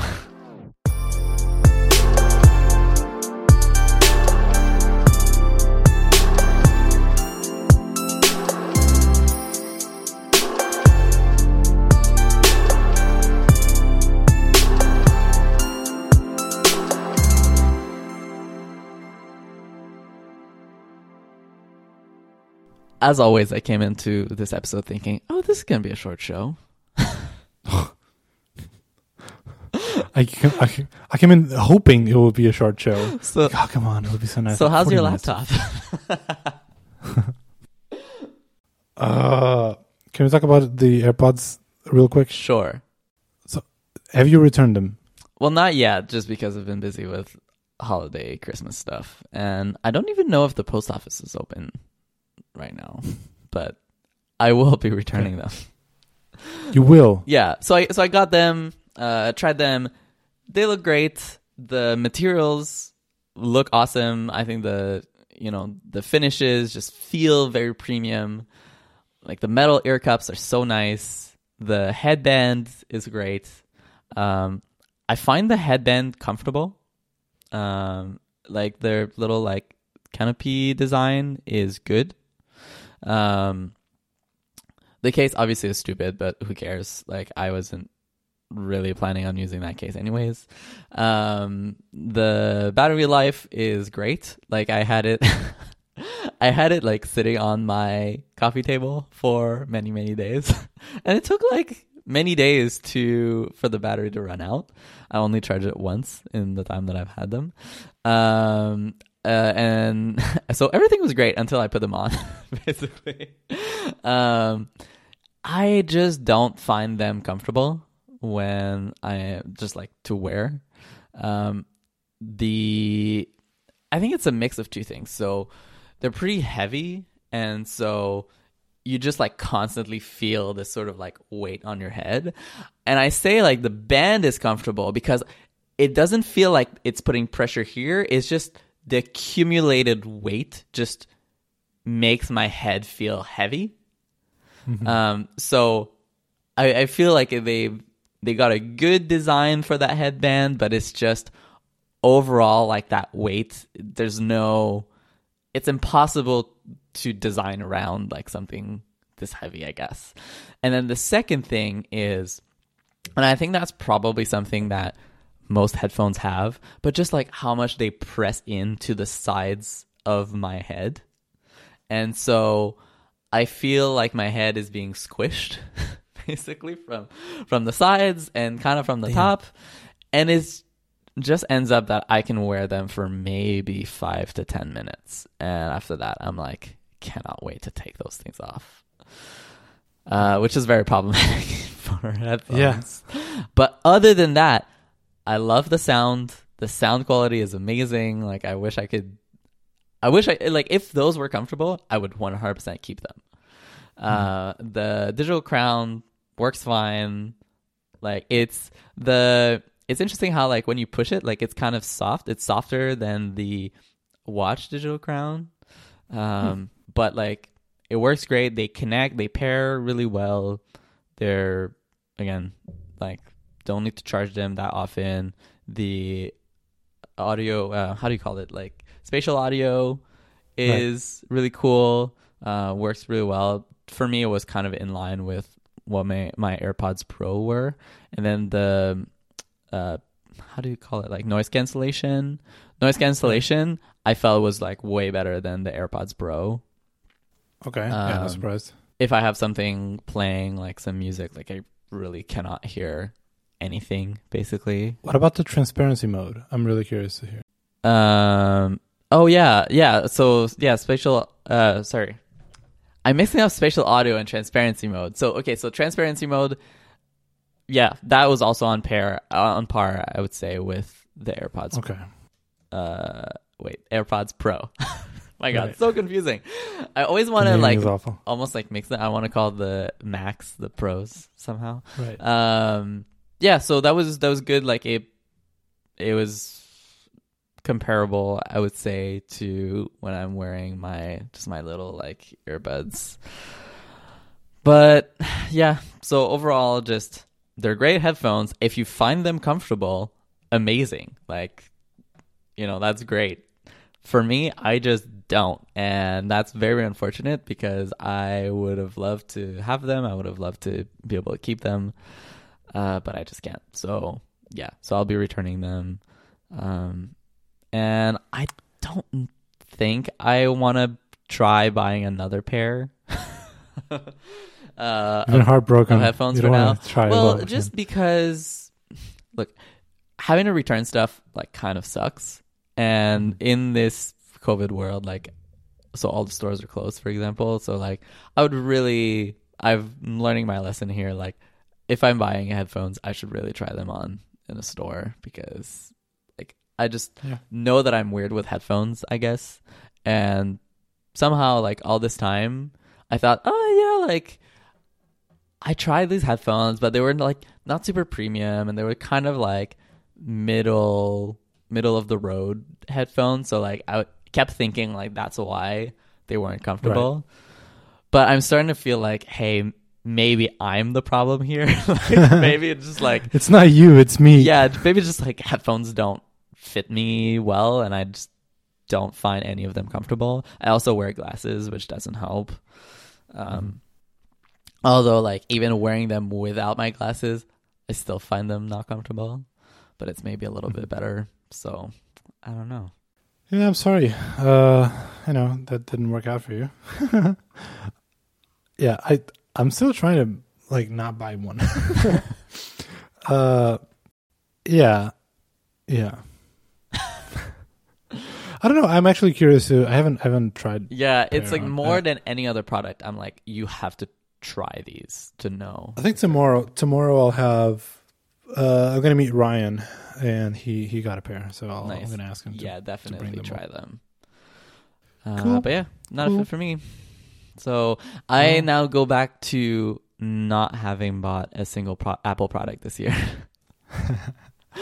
There's still time. Might be a first for me. There's still time. Just saying. Tim Cook's like, here's AirTags. There you go. No, but fine. I'll take. I'm take still 10. not thinking I would buy those either. So, especially now, we're not going anywhere. We're not going to lose stuff. Yeah, exactly. Yeah. Cool. Anything else? How about your laptop? Yeah. Well, how's your laptop? My laptop is terrible. It's just falling apart. It's the worst. I've been having all sorts of weird issues, which I don't know if they're Big Sur issues or they're just laptop issues, but I hear it's Chrome. So actually, of all my issues, Chrome is the least of my concerns, because I did the whole thing that everyone does, like uninstall Chrome and delete all the stuff. Mm-hmm. Nothing really changed for me. Like things are still relatively the same. So I ended up reinstalling Chrome, because it's like, oh well, man, it's not really changing. Honestly, if it wasn't Lauren Brichter behind all this, I think I would have dismissed it way earlier. So, like there's something here for sure. But wouldn't it be funny if like the thing that fixes everything for everyone is just because they ended up rebooting their computer? So it's like, right, uninstall Chrome, spin around in your chair 4 times, think of baby goats, and reboot your computer. You're like, oh my God, that worked. Yeah. So like stuff like the do not disturb, like little moon icon somehow randomly appearing on my computer for some reasons. I don't know why.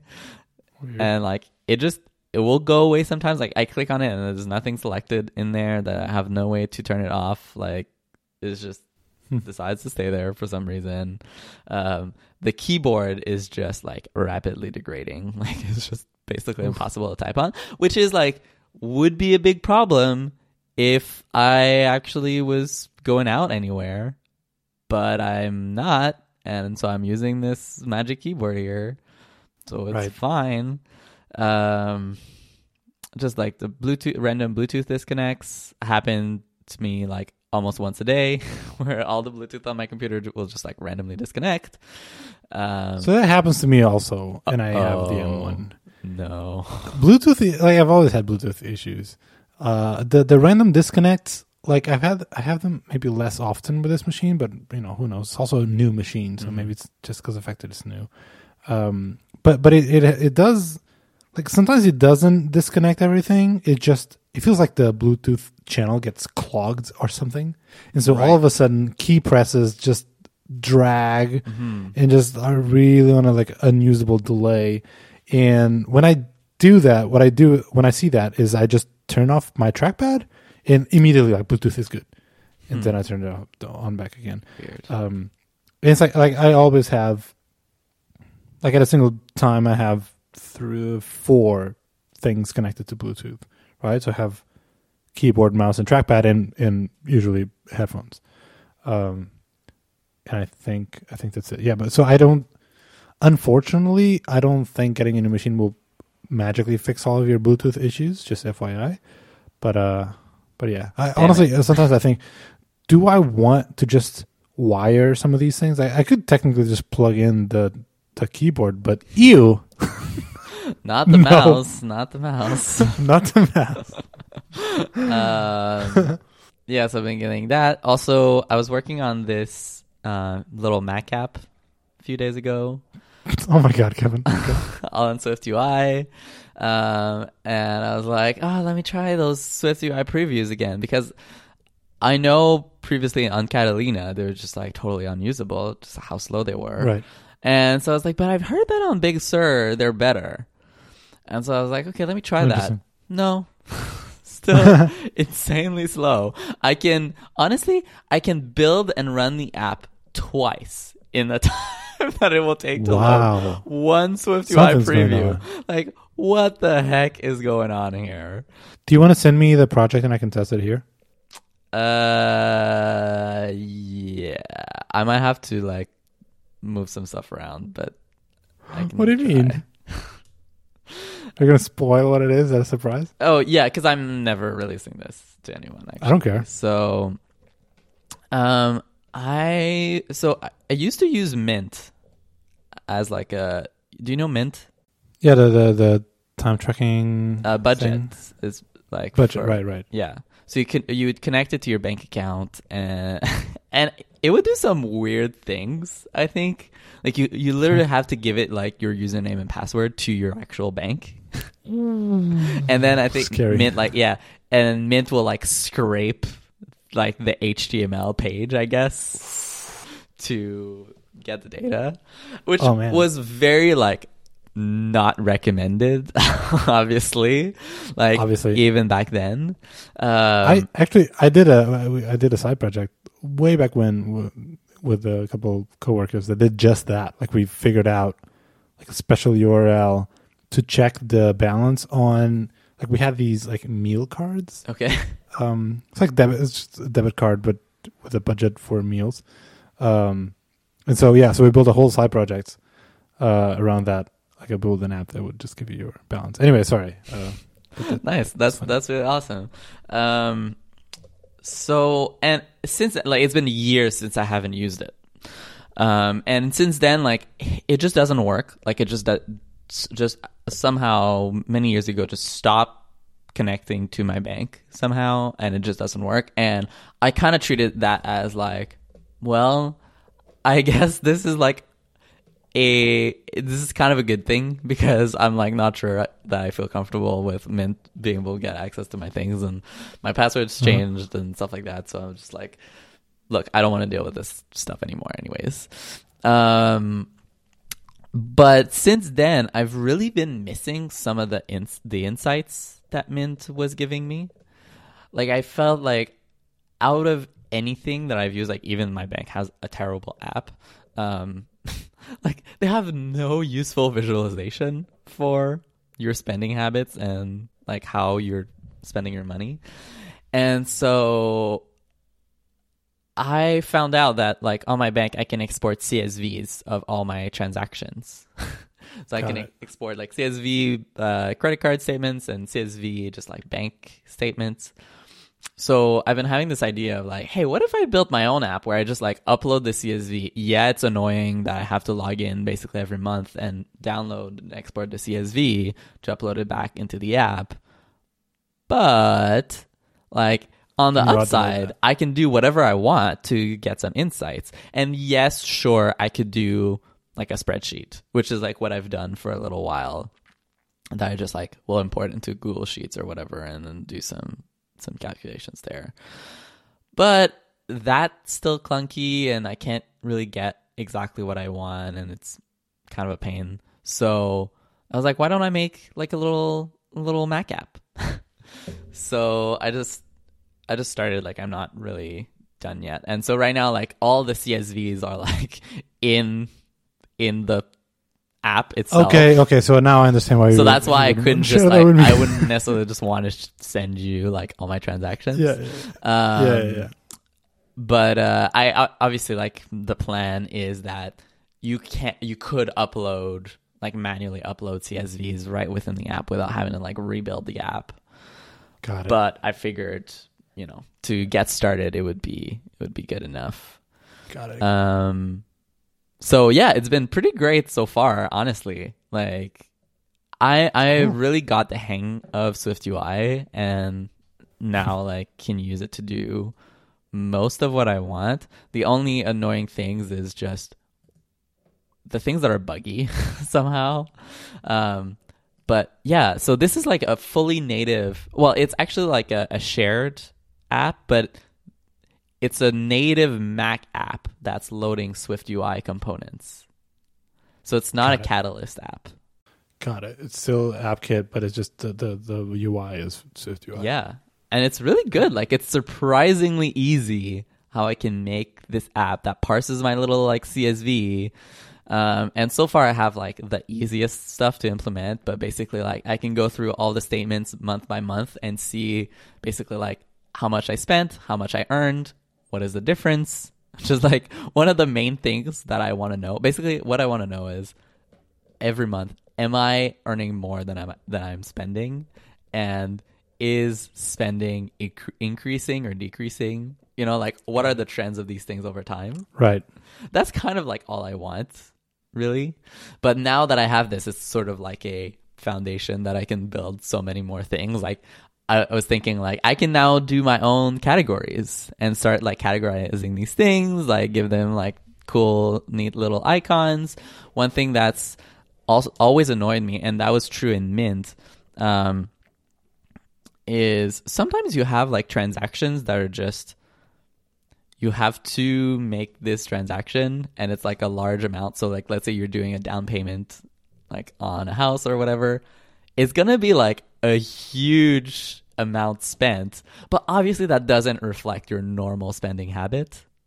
Right? So it's like a one-off. So it shouldn't like drive down the average because this one-time event got like a huge amount spent. And so now I'm able to tweak like, okay, how do I, and I've been like trying to think like, how do I eliminate sort of these outlier numbers? And I'm not really doing the averages right now. I'm doing like median, which also is like a good way to help filter those things out. But so I'm playing with a lot of things, like starting to generate some graphs on how like I'm spending my money and stuff. And it's been really insightful, like in a way that you look at a bank account and it's like, I don't know, like how, like, find it really difficult to parse. So I have a lot of respect for people who design, especially build anything like any graphs really, or like just data visualization. It's so hard for me. That's like the worst thing you could ask me to do as a designer. Don't ask me to design graphs. I don't know how. Well, the good thing is I can keep it quite simple. Like this is not like analyzing the COVID cases, around the world situation. Like it's a pretty simple problem set. And also I think the hard part of data viz is figuring out what are the useful ways to visualize the information. And I'm lucky enough that I'm like taking a lot of cues from Mint of like the cool things they did, because they did a lot of cool stuff. And I was like hunting down for old screenshots of Mint of like, oh, like I remember there was this cool way that they would show like money over time and stuff like that. So yeah, it's been like a little side project. Like I under no impression that I will release this to anyone. But it's cool. Like it's entirely Swift UI and it builds to Mac, iPad, and iPhone. That's awesome. So it's like that's cool. Pretty fun. Cool. Do you see yourself ever releasing this? Nope. Because like so many of this is specific to the bank. So like my bank's CSV, like first you have to manually export them, which is super annoying. And two, my bank CSV doesn't even have the titles of what each column is. So I basically have to hard code like, okay, the like sixth column is this thing. Like it's just, Oof, okay. I see. It's very tightly coupled with, what my Fair actual enough. bank is. Fair enough. But it's good. But I've been thinking like I should probably have some way to have dummy data in there because I think it would be cool to share just like some screenshots of what the app is. And I don't know how much we'll data is there kinda in see. those CSVs, but Huh? couldn't you just create one? Yeah. The dummy Like CS what I would probably do is create a script that generates a bunch of CSVs. Sure. Or you can just really hard code one. Yeah, except I don't think it would make it look real. If you know what I mean. Okay. Like because I need like at least a year's worth of data. Because a lot of the I see. analysis is over a year. Because it's not really worth analyzing things over a month. I mean, Just take your own and then change like every 3 is now a 5 and somehow yeah, just yeah, I don't know. scramble the It's like, data. well, yeah, we'll see. Cool. Yeah, all right. Well, I'm just glad that more people are doing cool SwiftUI things. Because like when I see like the Stammy's Paul's app and what he's been doing with SwiftUI, I was like, oh my god, what am I doing with my life? Yeah, Holy he's shit, next this is level. incredible. My thing is so much Really more next simple. level. Yeah. So I'm glad you're into it, and please share some like cool things if you're gonna design and build some cool graphs. I'll try. It'd be cool to share that. Okay. Cool. What else? That's it. That's it. Oh wait, my M1 Mac. Oh yeah, It's cool. It's fast. nice. It's cool. It in a way, like it really does change your perception or expectations from a Mac when you're just using it as a laptop. The fact that like there's no fans and it doesn't stay hot and the battery is infinite, as far as I'm concerned. Like I think the maximum I spent in battery life without plugging it in was like 8%. Because eventually I want to use the monitor and then, now it's charging. So I think my computer has ever been like down, below 90% battery, Wow. which is probably not good for your battery life, but whatever. It's like I saw people were saying that even the copy that they use in the notification, like your Mac will sleep soon unless it's Yeah, right. plugged. It's like, yeah, like I have 8% left, but that means like 5 hours of use. So Yeah. So that is a huge, tremendous plus. Like it really changes how you think about these machines a little bit, and that's awesome. Now, in terms of just performance, it really is like super snappy at all the small things, opening apps, resizing some things, or just clicking on, control center. Like these small things, I think you just take it for granted. You don't really think about performance in those things. When you think about performance, you think of like benchmarks, exporting this 4K video and Right. building this project in Xcode. And if you just measure on those metrics, it will still perform really well. But I think the bigger, more meaningful improvements are in those smaller interactions and things. We've seen videos of plugging in and out of an external monitor, and the fact that it doesn't like flash the screen, it doesn't turn off for a second. It really is magical. Like that, I think that's the most impressive thing like you can show off. And yeah, but I also have to say that it's still like every once in a while you are reminded of the fact that this is an entry level machine. Like when I was putting together that video comparison SwiftUI previews on Intel and M1, I recorded a bunch of screen grabs, and then I was like editing a 4K video with effectively 5 video like streams channels, and like I think I pushed it too hard. And I had a 6K monitor plugged in, and it was like full screen. Like there's a lot of pixels being moved around.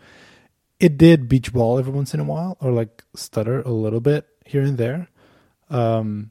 So, it's not like, it will struggle at some point. It's not invincible machine. Mhm.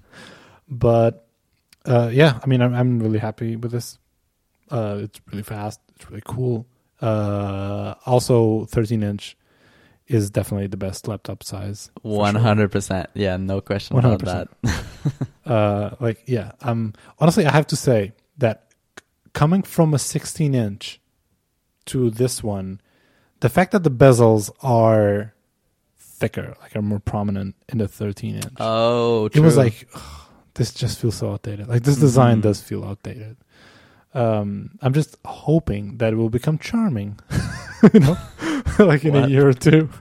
But right now I just feel like, yeah, man, this computer, like it still looks good and all, but like, if you're going to buy one of these because you want to feel like I'm getting a new machine, the fact that it looks exactly like the old ones, you're not going to get that. Yeah. I did get the silver model though for two reasons. One, I've had Space Gray laptops since Space Gray was a thing, including the 12-inch MacBook. So even before the Pros had the Space Gray, I had a Space Gray. So I've had a Space Gray laptop for years now, like 4 years. So I wanted to get like something that was different, and we went full 360, and now silver is new, or feels new to me. And the fact that this freaking Pro stand is silver. Oh, true. True. Dude, I'm so pissed off at this. Way more than it makes any sense. Like the fact that, like with the LG monitor, love it or hate it, actually no one loves that. Hate it or hate it less. That monitor, the base, the stand was black. And it was like painted black. It was not even like space gray. Like if you were to scratch that, you could see the silver, like the aluminum, the raw aluminum behind it. But it was black, so I was definitely going for and succeeded at having a all black desk accessories thing, including my like water bottle, and I have my HomePod here and my Ember mug. They're all black. Looks good. When I got this Pro stand, all of a sudden I have this huge slab of aluminum in silver in my desk, and all of a sudden, all of even my Space Gray accessories, like the Space Gray keyboard stuff, it's Space Gray, not aluminum. You gotta get that Mac Pro one. Yeah, if I wanted to match, I would need to get those Mac Pro peripherals that they don't sell. I don't even know if I could find like a secondhand, like off market thing. And so like I'm conflicted because all of a sudden I don't have a perfect all black accessory setup anymore, and I'm not sure. Do you also have the black mouse? Yeah, I have black mouse, but again, this Space Gray black mouse, the one they sell, it's also not the same as a Mac Pro thing. So I know this sounds like the most first world problem ever. I understand. I'm aware, but still, I'm just saying it was a small downgrade. So anyway, so now I got the silver thing to match the stand, but now my laptop doesn't match the peripherals. 2021 will be a better year. Cool. All right. Well, Happy New Year, friend. I'll see you soon. All right. You too. Bye. Bye. Cut.